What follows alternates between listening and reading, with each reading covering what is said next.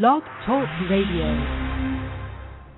Good morning out there, my radio friends out there tuning in, Radio Land, whether you're tuning in via the internet or you're dialing in, if you're in the chat room or you're on your mobile device. Want to wish you a happy Saturday, June the 15th, and an early happy Father's Day to all the fathers out there. Thank you for all you do. And again, to our listeners, thank you for joining us here this morning. I love being here with you on Saturday mornings at 11 a.m. And if you know somebody, they're not doing something, tell them jump on over to Off the Shelf right now, 11 o'clock Eastern Standard Time every Saturday. For those of you who've been with us for going on 10 years now, I have to thank you every week. It's hard to believe it's been almost 10 years, especially when I think about how the show came about. And then for you to be here with us for 10 years, I really and sincerely appreciate you. For those it's your first time listening to Off the Shelf, I want to introduce myself. I'm your host, Denise Turney. And as I always say, I'm coming to you live from Philadelphia, Pennsylvania, the city of brotherly love. This is something that'll sound like a mantra after a while, but I got to say it again. Thank you for your support. And I encourage you, don't let another day pass before you pick up a copy of my new book, Love Pour Over Me. You're going to get mystery and romance, high chase scenes, friendship. I mean, the friendships and the love story in this book is going to stay with you. For Father's Day, it's actually a complicated father-son relationship in Love Pour Over Me.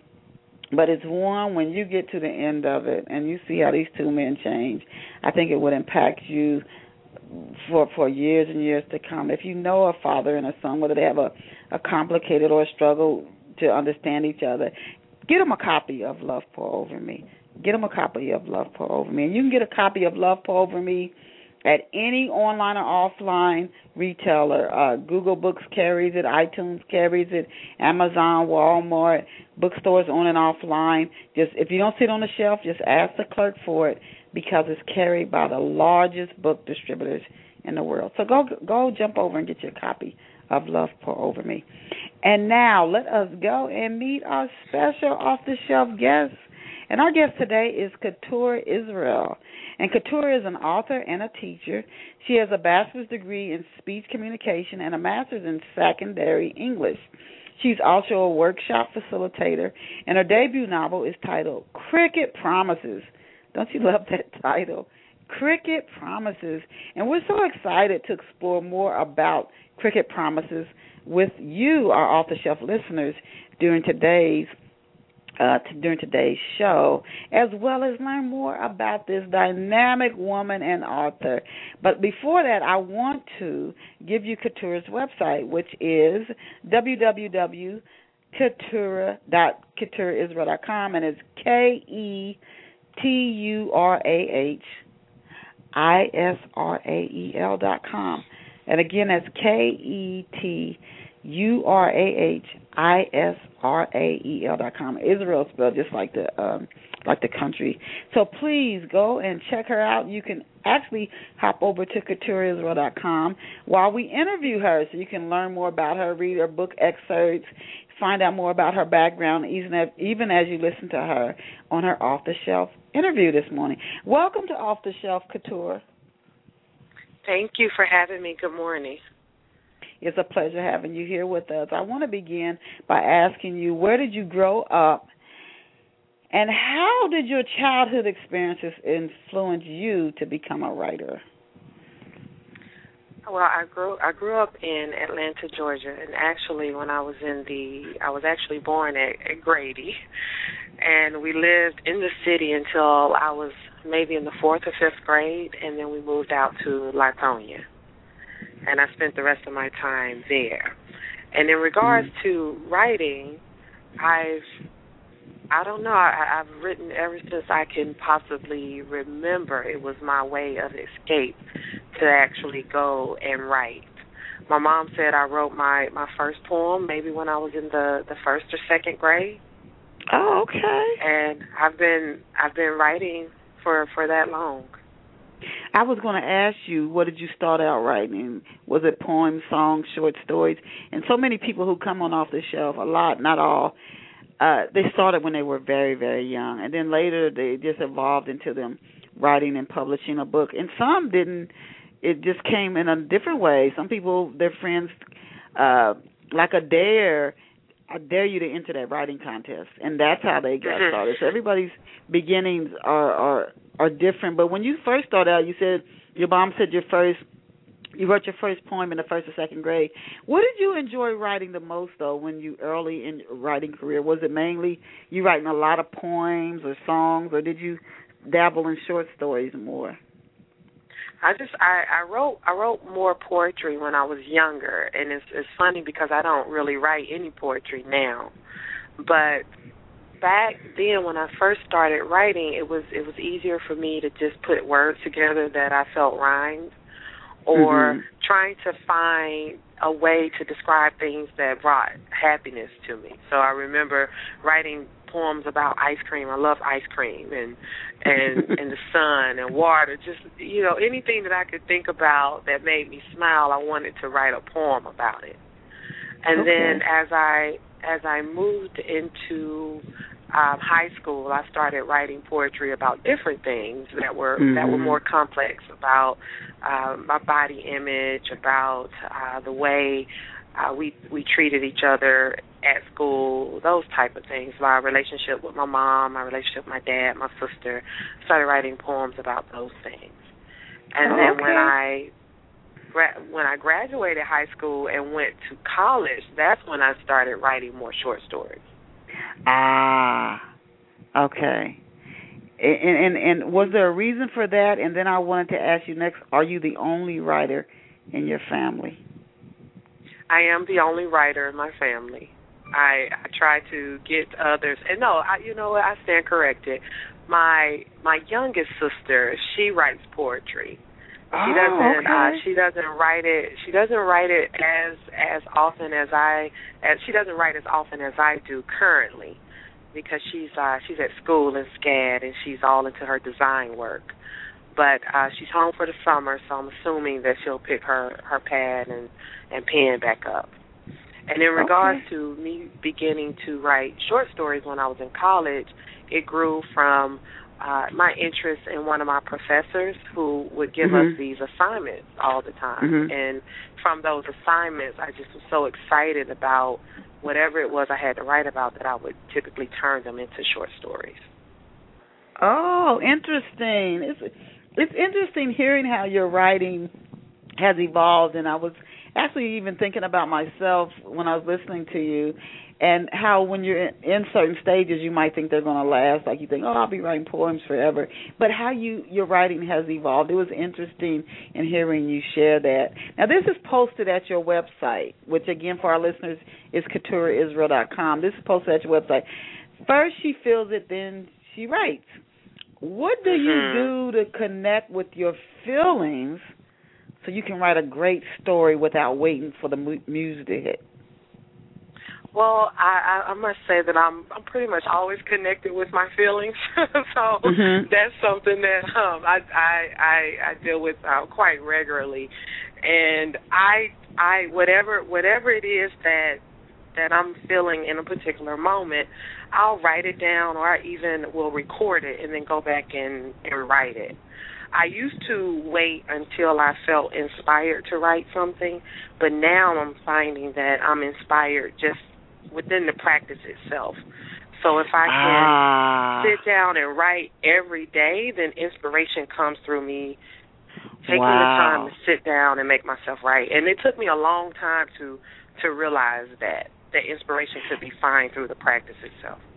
Wow, I'm so glad you shared that, because there, I know you've probably heard of writer's block, where people feel very frustrated. They want to write, but nothing will come. Have you ever dealt with that? And can you give our off-the-shelf listeners who might be dealing with that, struggling with that? I know it's probably painful for a creative artist if you've dealt with it. How did you move beyond that? And what made you, Keturah, finally understand it's actually the writing itself that brings the inspiration? Well, I've dealt with writers block for a very long time. That's why it took me so long to even complete Cricket Promises in the way that I did, because I dealt with the writer's block. And it was really heartbreaking for me because I had this story inside of me. I felt the story, but for some reason I just could not get the words on paper. I never felt inspired enough. And then as a teacher, I was so drained, so many days, that I could not find the energy to sit with my pen and my paper or to type on the computer to write the story. So I experienced this writer's block for years and years and years. And it wasn't until a friend of mine, actually, who's a published writer, she writes every single day. She does not skip a day of writing. And she would ask me every day, have you written today? Have you written today? And I'll be like, no, I haven't written. And then she started saying, well, why don't you get up and write with me at this particular time? And when I started doing that, I realized that I was inspired just by that particular practice of getting up every day and writing, that these amazing pieces were coming just from me getting up and doing the work. And it made sense to me. It's just like anything else in our life. We have to work at it. We have to actually do something to allow something else to happen. It makes sense. So now that I understand it. Go ahead. I'm sorry. No, go ahead. Go ahead and finish your thought. No, I'm finished. I'm okay. Thank you. No, the way you're putting that, I think, could be very beneficial to people who struggle with. It might not just be writer's block, but just. And I've heard people really almost even get angry with themselves. They have a hard time starting things. And some people have a hard time finishing things. They're always starting stuff, but they just quit in the middle of it. But some people really struggle, and it's painful. And thank goodness for your friend who said, let's do it together. Although we have to rely on ourselves, but just let's do it together. That was very helpful. And you found that just simply writing, because some writers will say they critique their work too much. I have a friend who tells me she still does that, and it takes forever to finish a paragraph. Yeah. Constantly critiquing everything you're writing. That's good that you had your friend come through, and I agree with you, and that's something you learn maybe a long way. You feel inspired as you're actually doing the writing, not waiting to feel inspired and then say, oh, now I'll write. You know, that I'm so grateful that you shared that with our listeners. Now, what is a cricket promise? When I was doing research for this interview, I'm like, cricket promise? I never heard of that before. What is a cricket promise? Where did that term come from? That term came from me. Okay. And it was it's one of my creative pieces that just came up within me, and that's what I named their promises. The two young ladies in the story, Eve and Rachel. Instead of a pinky swear or whatnot, it's a cricket promise. But on a deeper level than that, it's this belief that I have that these secrets that we keep and hold so often end up being more damaging to us than they are. I can't find my words right now, but they actually cause more harm than they do good. And there's a way that if you're keeping these secrets and all these things inside you for so long, that they can actually create chaos inside you and hop around and create all these thoughts in your head when you really need to do is to be able to release them in some sort of healthy way. And I was actually laying down one day and I was thinking about a novel and I was listening to the crickets outside, and they were driving me crazy. They were they were so loud. They were so loud, and I just wanted the crickets to stop making so much noise. And I was like, I got it, and that's what it is. It's cricket promises, and these promises that we keep that we don't necessarily need to keep, and the noise that they make, and the problems that they create for ourselves. Wow! And so that's where cricket promises came from. Wow! See, this is why I love off-the-shelf interviews. When I listen to the guests give more backstory, the story becomes even that more intriguing. I was thinking to myself, is she from Louisiana originally? That sounds like some New Orleans or Louisiana. That's what I was thinking. I said, that's something way down south a term. I want to hear what she has to say. So I thought it was something that's been passed down for hundreds of years. Okay. And I feel good about it. I love it. I feel good about it. I love it. You started a term. You might start hearing it, more people saying it. More people saying it. Cricket now, promise. Eve, yes, we talked about Eve and Rachel. Eve, is she like the main character? And what is she like? Can you describe Eve for our off-the-shelf listeners? Okay, yes. Eve is the main character of Cricket Promises. And Eve is she's a sweet girl, but Eve is also very conflicted, very naive in some ways. And what her main struggle, I feel, is that Eve is trying to understand what love means, what it feels like, what it looks like, and in regards to how do I identify my place in this world as a loving being? As she watches her parents interact, is that love? Does that look like love? Does that feel like love?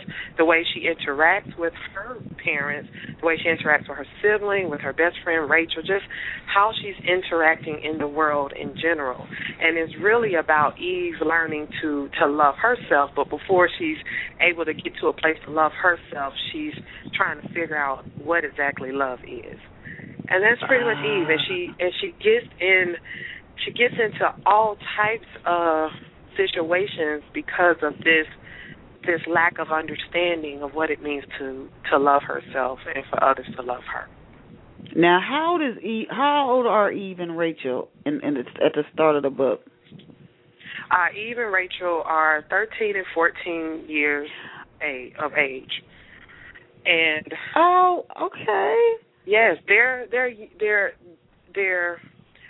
young, but and they're obviously at the age when you go through a lot of changes.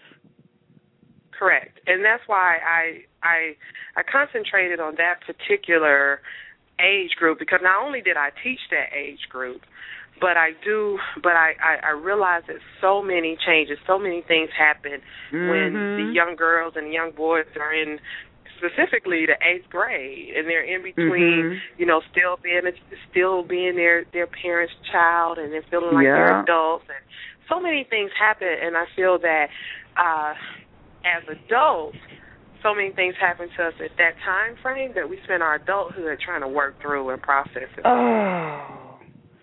So that's why I concentrated on that particular age, so that it could be a conversation piece for adult women, and specifically adult women who have children who are around that age.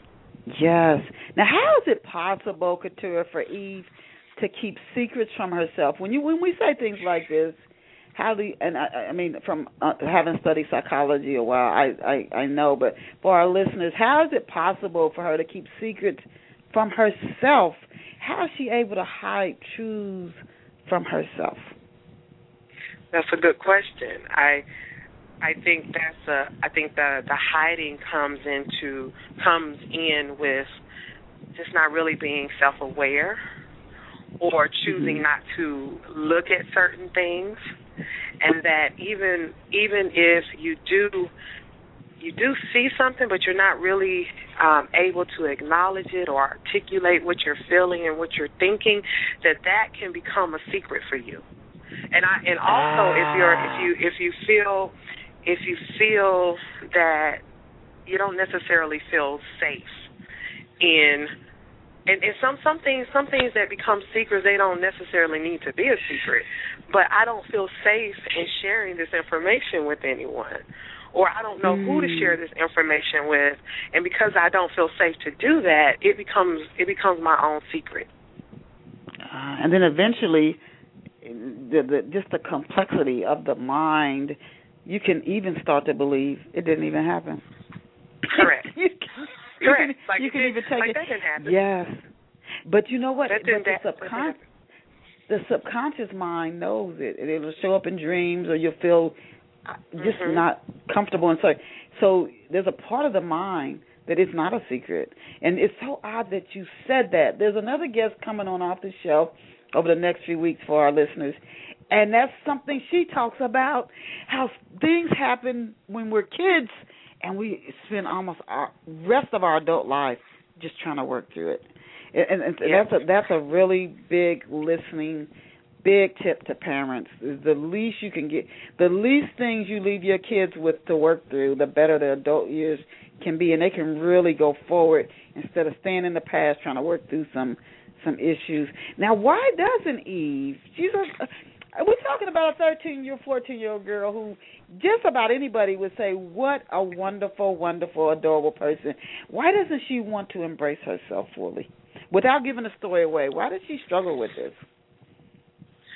Well, she struggles with it because I don't feel like she sees a good representation of herself.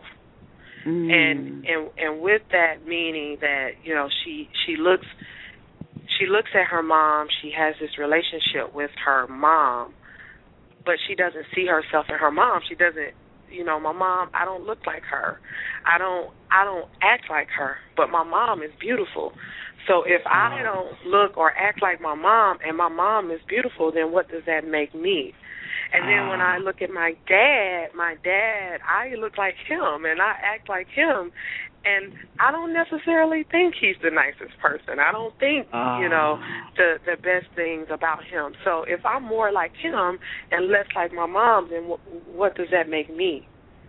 And not to say that she doesn't love her dad, but I just think, you know, growing up and looking for ways to feel good about yourself, and then wanting to look out in the world and see and feel that you're okay and that you're accepted, and not necessarily feeling that becomes a problem for a lot of the young girls.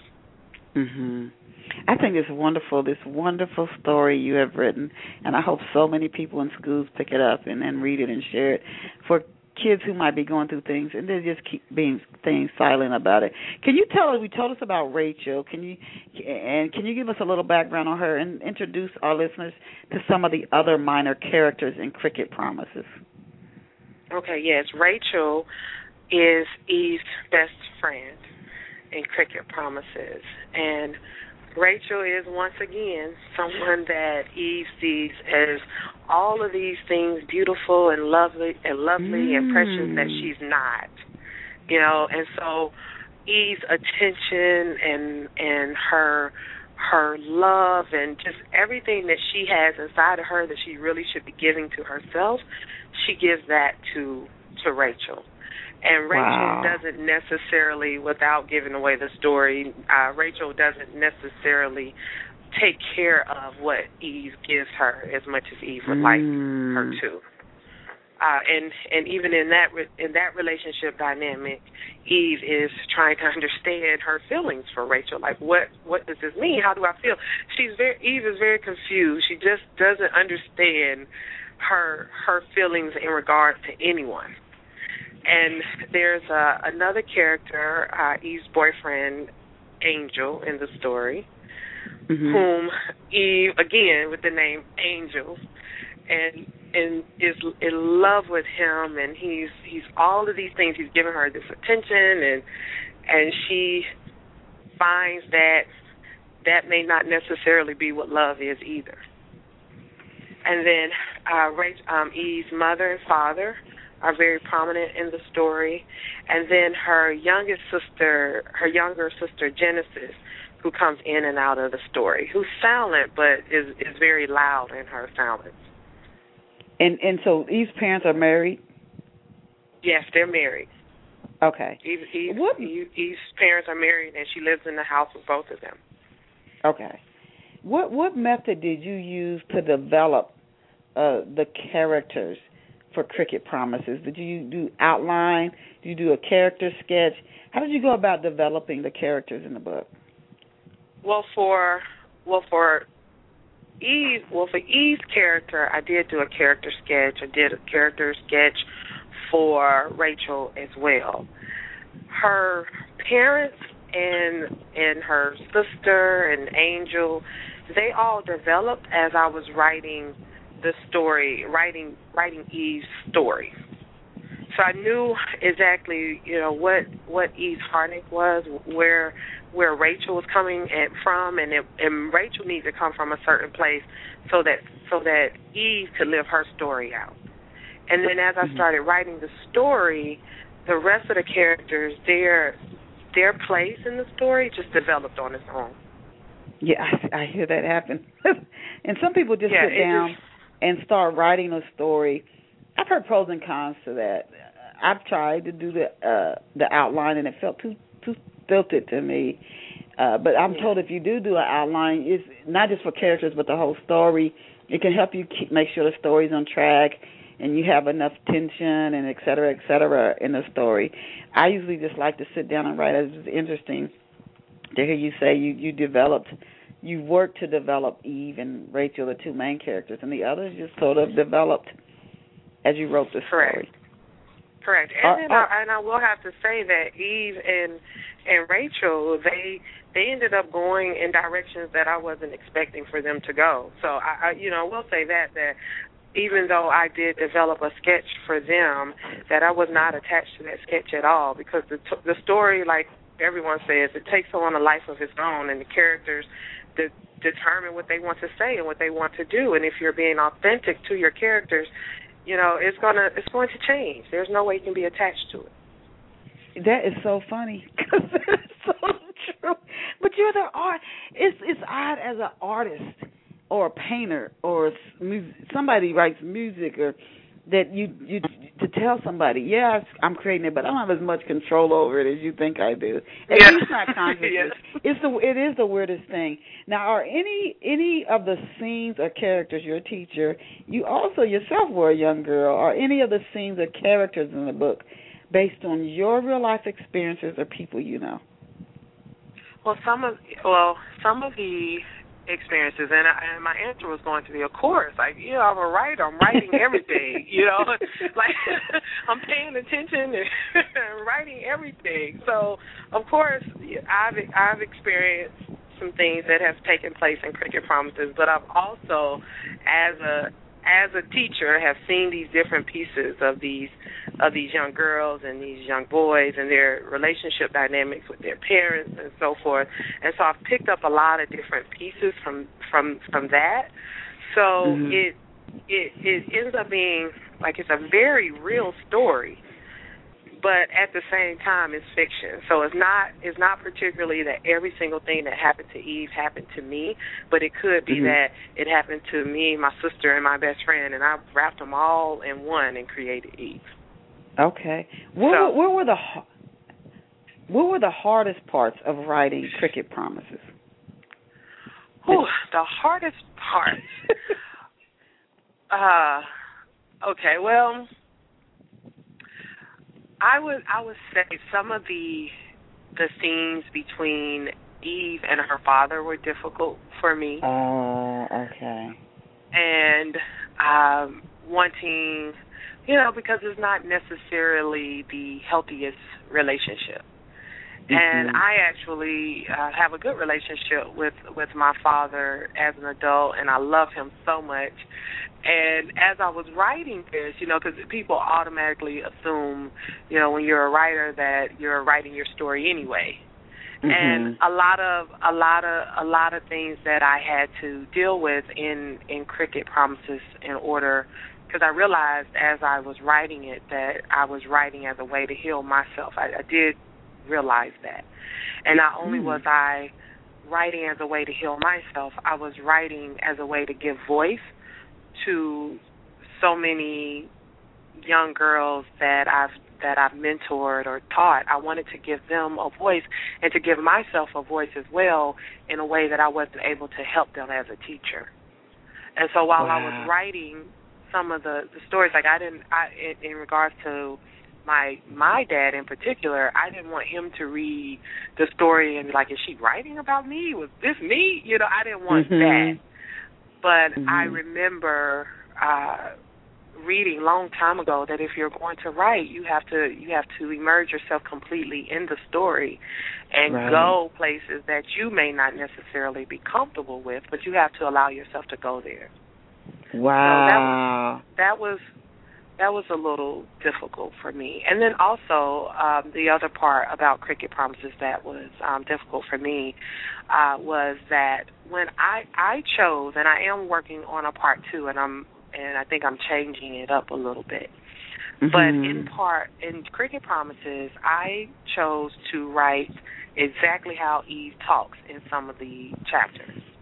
Okay. So, she has her words are cut off and so forth, and then that's hard for me as an English teacher to write that way. So that was difficult. We talk like that. I hear the kids talk like that, but for me to write like that, and I'm an English teacher, was very difficult.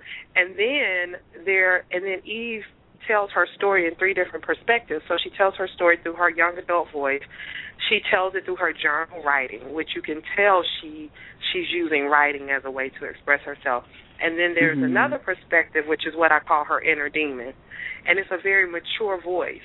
And unless you're engrossed in the story, you may miss this shift. And that was difficult to write in those 3 different ways, even though it was from the same perspective of Eve. Wow. Now, what parts of the book of Cricket Promises, Keturah, were so easy that it just flowed, and you found yourself, if you had to, you could have just wrote for hours? What parts came to you incredibly easy to create? The relationship between Eve and her mom was very easy to write those scenes, even though they weren't always the best scenes. Just that writing that character and their interaction was easy for me. And then writing Eve's love for Angel and Eve's love for Rachel was, piece of cake. Yeah, I was guessing Rachel and Eve, their friendship. There's always a part, it seems like of a story that you struggle and you don't want to do it. And sometimes you don't as a writer. You just say, I can't deal with this. And there's parts that just flow. You could just go on forever. Yes, and make you smile. Yes. What have readers Because I know when I was writing Cricket Promises, I'm sorry, go ahead. No, you go right ahead when you were writing. Okay. When I was writing Cricket Promises, there were times as I was writing that I was laughing out loud. I was smiling, I was crying, I was doing all of these things while I was actually writing the story. And so one of the best compliments that I've received is that when I was reading Cricket Promises, I laughed, I cried, I smiled. All of these things, these emotions that I was feeling as I was writing, for a reader to feel those emotions too is a really good compliment for me as a writer. And I don't know if you found this, what I feel, not all the time, but what I feel about a story, especially if I think, this scene really isn't going to work or whatever, it almost always come back to readers say the same thing. That said, I wanted to ask you, what have readers been saying? You share one comment with us, but what have readers been saying about Cricket Promises? I've heard that such things as you wrote my story. I've heard I really want my daughter to read this. I think that she and I need to have some conversations about things. Wow. I've heard that Cricket Promises reads like a movie. I could definitely see this on the television screen. I've also heard reviews in regards to the 3 different perspectives that Cricket Promises is told in. Some people love it. They love the different perspectives, and some people don't necessarily care for it as much. They wish that I told the story in one perspective versus all 3. But in general, I've found that things that people love about Cricket Promises, there are also some things that readers may not necessarily care for Cricket Promises as well. And so my reviews have been very balanced in that way.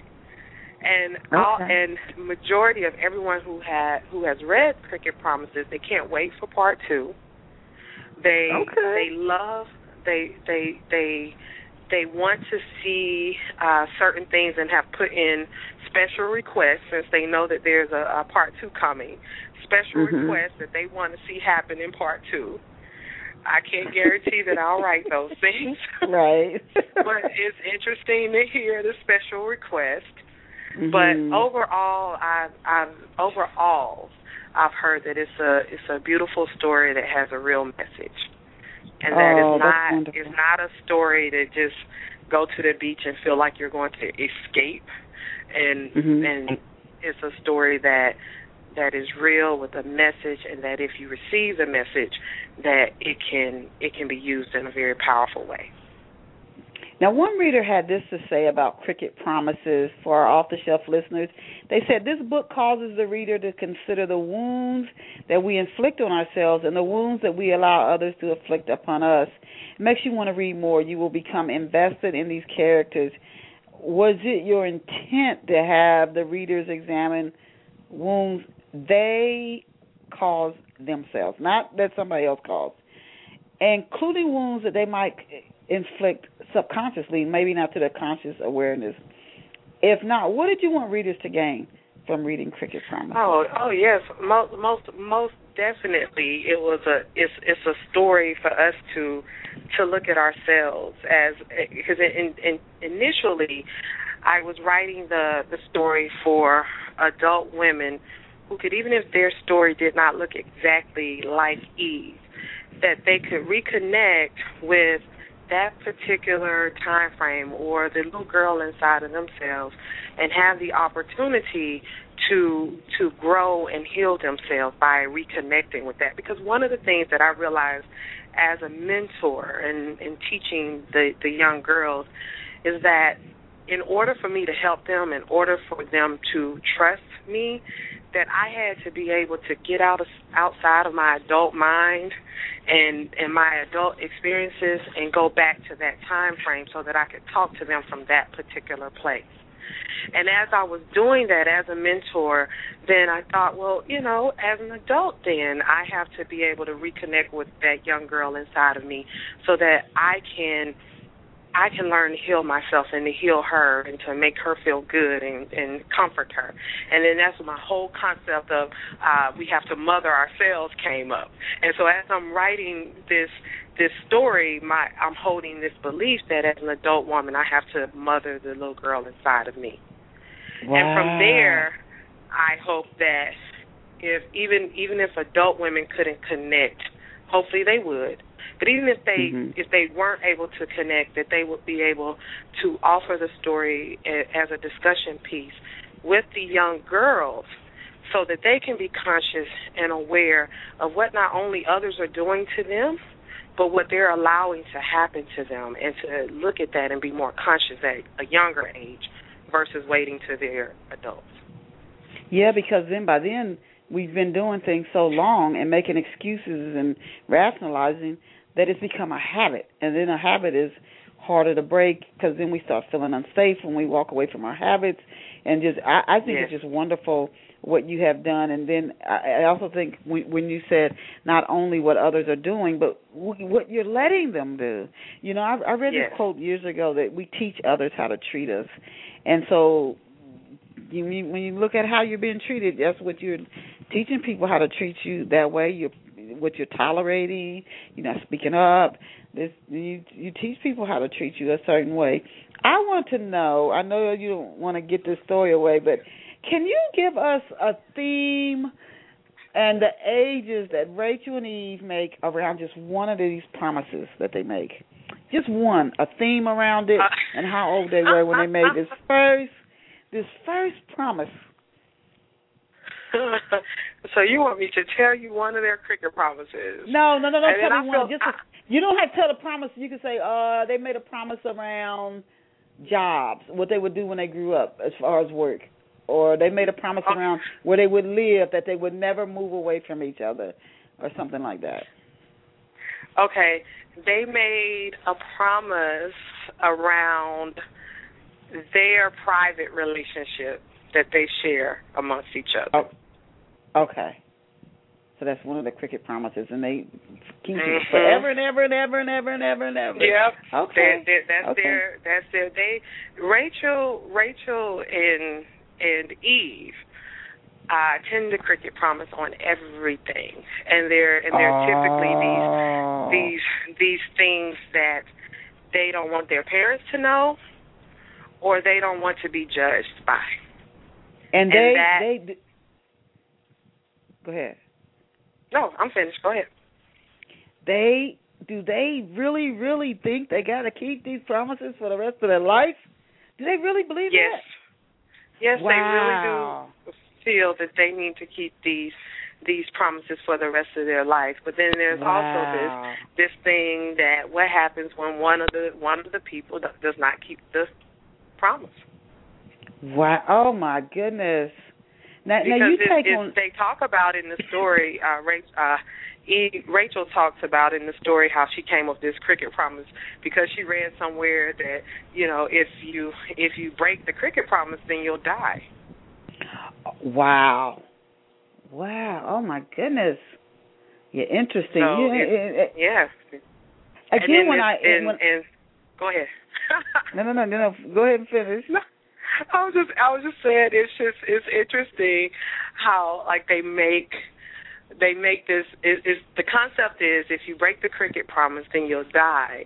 And in the story, even though we may or may not connect it or we miss that, but Eve actually does try to kill herself. Yeah, you led into my next question. I was getting ready to ask you take on such heady topics in cricket promises like the suicide attempt. And do you see yourself, Keturah, as an author who will always tackle heady topics in her books? I have been asking myself that same question. I don't have the answer for that. I know that right now my goal is to finish part 2 of Cricket Promises. But I also, and with that, of course, is going to still deal with some of these issues that need to be resolved. So that's the next one that's in front of me. I'm not sure what will come after that. But then I've also been paying attention to the fact that I teach workshops on teaching women how to use writing as a way to heal themselves and how to heal themselves through their stories.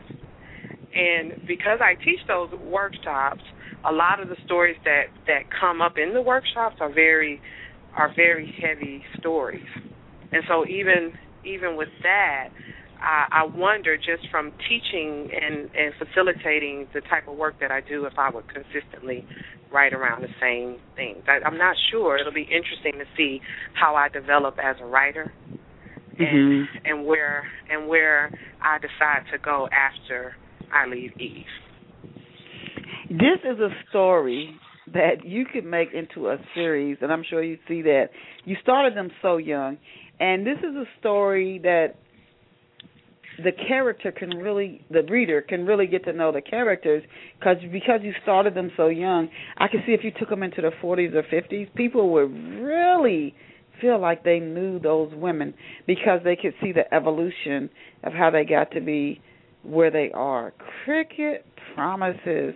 Now, I want to ask you next, does writing come naturally to you? You said you're an English teacher, and I could, in my mind, and I could be totally off, I could just see you editing as you write. But does writing come naturally to you, or did you take, like, professional writing courses before you sat down to write Cricket Promises?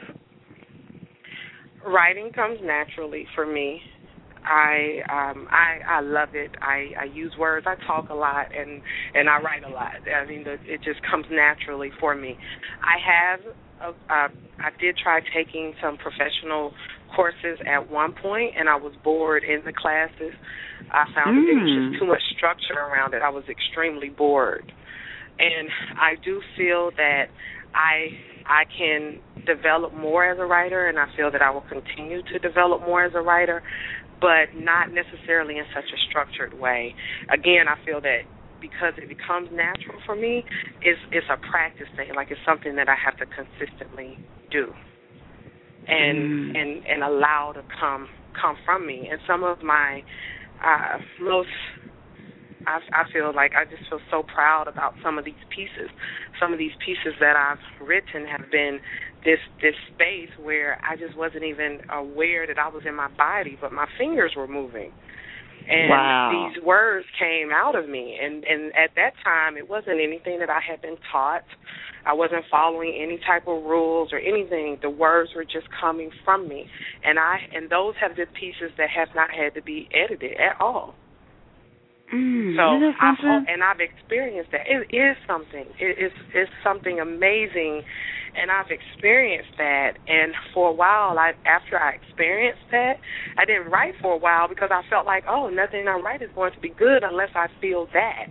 Oh, yeah. And that was just amazing to have this experience where when I came to, what I say is when I came to, and I had like pages and pages, I was like, when did I write that?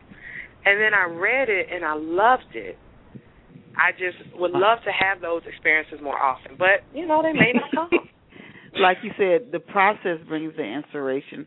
Sometimes when you write, you feel good, so good just having written, even if that doesn't happen. And then I can understand when it does. It's like this special thing that is happening. Now, what process, Keturah, for our listeners who are like listening to, they love hearing about Cricket Promises. And again, I want to give your website out. It's Keturah Israel for our off-the-shelf listeners, and that's KeturahIsrael.com, KeturahIsrael.com. She's the author of Cricket Promises, the book that we have been discussing today. I wanted to ask you, for our listeners who are saying, wow, your book sounds interesting. She's an English teacher. She might have some type of an advantage there, et cetera, et cetera. Can you shed some light on what the process was like for you that could offer some tips to our listeners who themselves want to be in your shoes? What's the process you followed to get your book published? Okay. One thing I do want to say first before I say the process I went through to get it published is that I just look at a writer as being someone who actually writes. So I mean, as long as you're writing, you're a writer to me. So I want to make sure that's clear. So you don't have to be an English teacher. You can work in the office all day and not necessarily consider yourself to be a writer. But as soon as you sit down and make the time to write, then you're a writer. And when it comes to, I just want to make sure that's clear. And that's what I make people feel safe about that. Yes. Because people get stuck and won't write because they'll say, oh, well, I'm not a writer and I can't write. Yes. But you are a writer. Just write. We're writers. I'm glad you shared that. Yes, let's make sure that's clear. Okay, and then in regards to, I decided to self-publish Cricket Promises, and I actually went through a company called Book Logics to self-publish my Cricket Promises. And they're essentially, they have like a a la carte type business where you can go to them, and to me they act pretty much like a traditional publisher, but they're not. They're a self-publisher. So I have an agent, a project manager, all of those things, depending upon what I'm asking for in regards to my particular project. So if What's the name of the company again? They're called Book Logics. Oh, Book Logics. BOOKLOGIX, booklogics.com. Okay. And they pretty much offer anything and everything that you can think about in regards to the publishing world. And it's just about what you want them and how involved you want them to be in your particular process, and then you pay for that. Okay. And so my process, when I got to the point of getting to a point, because it was hard for me to determine whether or not I wanted to end Cricket Promises where I ended it. And that's the thing about my English teacher writing brain told me that I needed to continue writing Cricket Promises Cricket Promises and not end it where I did, but my spirit told me it needed to end where it was. So once I felt like, it was two different processes. It took me a while to make peace with the fact that my spirit was saying, no, this is it, you stop right here. And my mind was saying, no, you need to keep writing, you need to finish it all in one book. You know, it was just two different voices. So once I was at peace and decided, okay, this is it for now, then I started researching the different ways that I could self-publish my book. And then I went with BookLogic as a first-time self-publisher because they were so hands-on. I liked the fact that I was able to have a project manager. You know, years ago, that's interesting what you shared, and I thank you for that. And I thank you for the part about you don't have to be a school teacher or anything. You just sit down and write. But years ago, I think when self-publishing came out, and it's really taken, I mean, they're mainstream publishers that have now stepped into that water. But you just got your book printed. You just got your book printed and a cover done, and that was it.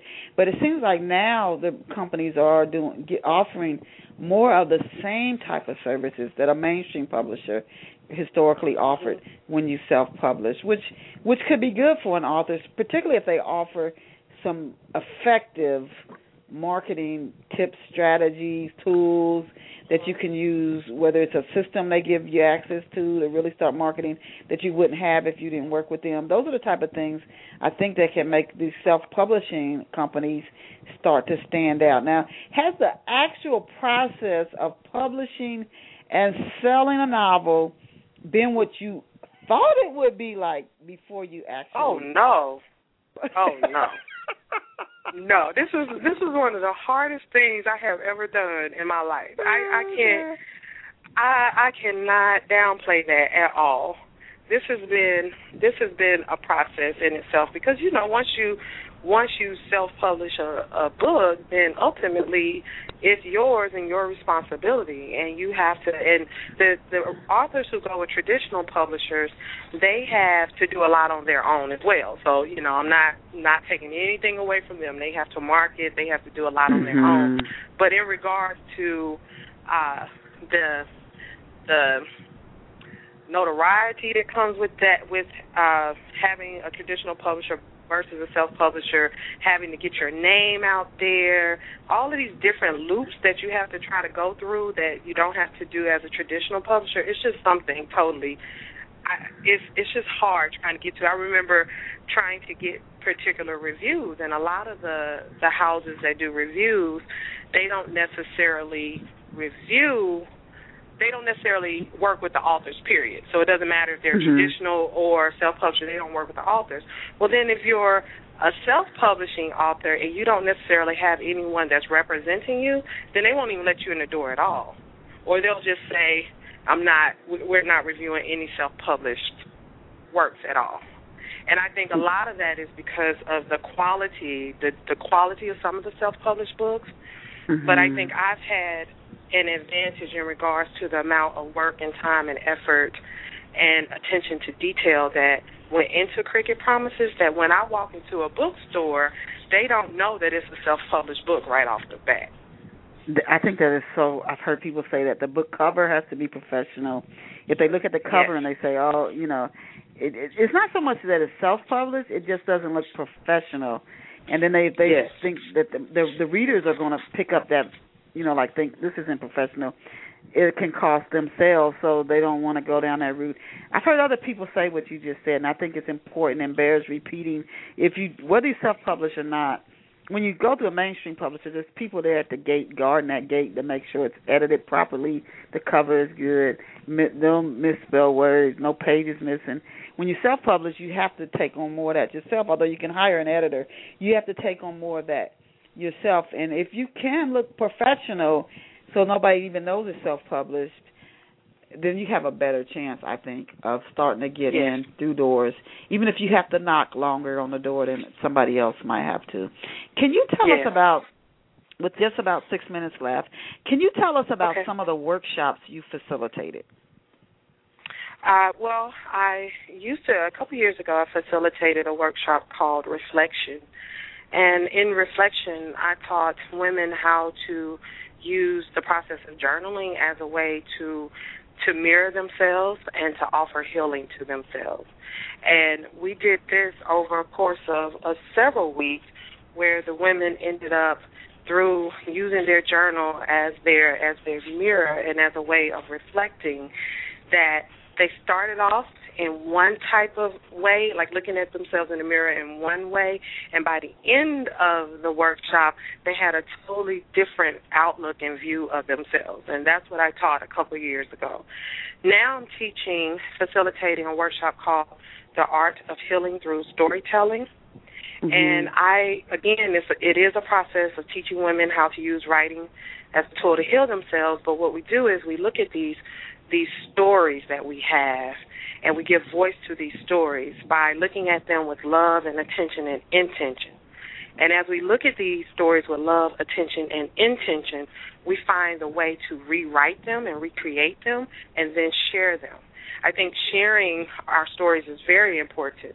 Even if you do not decide to self-publish or go with a traditional publisher, but to write them, recreate them, and then share them. I don't care if you go and share them with the trees. I mean, as long as this is coming out of you, allows the healing to take place inside of you and offers it to others the opportunity to heal themselves. It just takes on a different energy.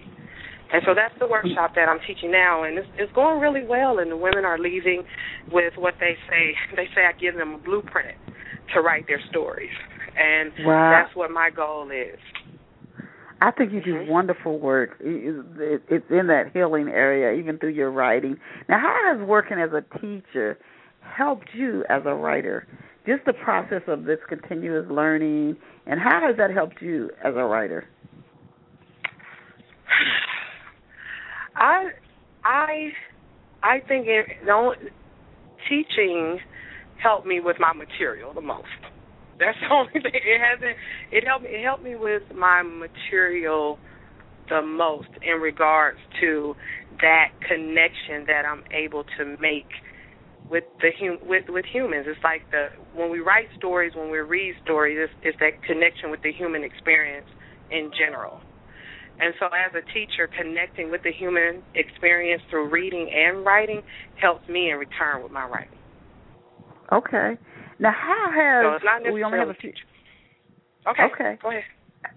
With just a few minutes left, how has writing Cricket Promises, and I love that title, how has writing Cricket Promises, how has it changed your life? It changed my life because it has made more space for me inside. The story is out, so I feel lighter than I did when I held the story inside. And every time I'm able to have a conversation, like even today, every time I'm able to have a conversation about Cricket Promises and the work that comes from that, I feel more empowered. And so in that way, I'm feeling better about Keturah just through writing my story and writing the stories of the young girls that I worked with, that I feel empowered and I feel that I have something now that I have offered to the world. Regardless of if you take it or not, it came from me. It came from out of me, and now it's in the world. And from there, I just feel like I'm a part of this process now, more so than I did before I wrote the story and shared it. Well, you have been such a delight. Can you let our off-the-shelf listeners know where they can get copies of Cricket Promises? Yes, you can pick up a copy from Keturah's Books and More. I have to plug Keturah's Books and More in Atlanta, Georgia. Also, you can go to my website, www.KeturahIsrael.com. You can go on Barnes & Noble. You can go on Amazon.com. And it's actually Book Logic has a store, too. If anyone wants to check out Book Logic online, they have a store, and you can pick up Cricket Promises from there as well. And if you decide to go with Book Logic, they need to tell them that, Keturah Israel sent them that way. Okay. Just let Book Logic know. Or Barnes & Noble. Who's the store in Atlanta again? Can you give us the name? Oh, Keturah's Books and More. It's off of Euclid in Atlanta, Georgia. Keturah, Charis, Books and More. Keturah's Books and More. So please go get a copy of Cricket Promises, and I'd love for you to read Love Pour Over Me as well. And Keturah is, again, Keturah, Keturah Israel spelled just like the country, KeturahIsrael.com. You can go learn more about her at her website. Keturah, we thank you for being here with us. And again, a happy early Father's Day to all the fathers out there who tuning in to Off the Shelf. Please tell everybody to come over to Off the Shelf Saturday mornings, 11 o'clock Eastern Standard Time or New York City time. Every Saturday, 11 o'clock, we bring you fabulous guests like we did today when we introduced you to Keturah Israel. And our guests are so open and candid. They share so many wonderful tips and advice. Keturah talked about the writer's block and getting the story out there and not waiting for the muse to hit. And she's talked a little bit about the process of actually creating a book and developing characters. These are things that if you went to a workshop, you'd have to pay a lot of money for, but our guests are so open and candid. They share so much advice and information for free. So please go get a copy of Cricket Promises. Support Keturah. And as I always tell you, you are so incredible. You are awesome to our off-the-shelf listeners and our guests. You are absolutely amazing. Go out and create a wonderful day for yourself. Keturah, I'll shoot you an email. Bye for now. Great. Thank you. Bye-bye.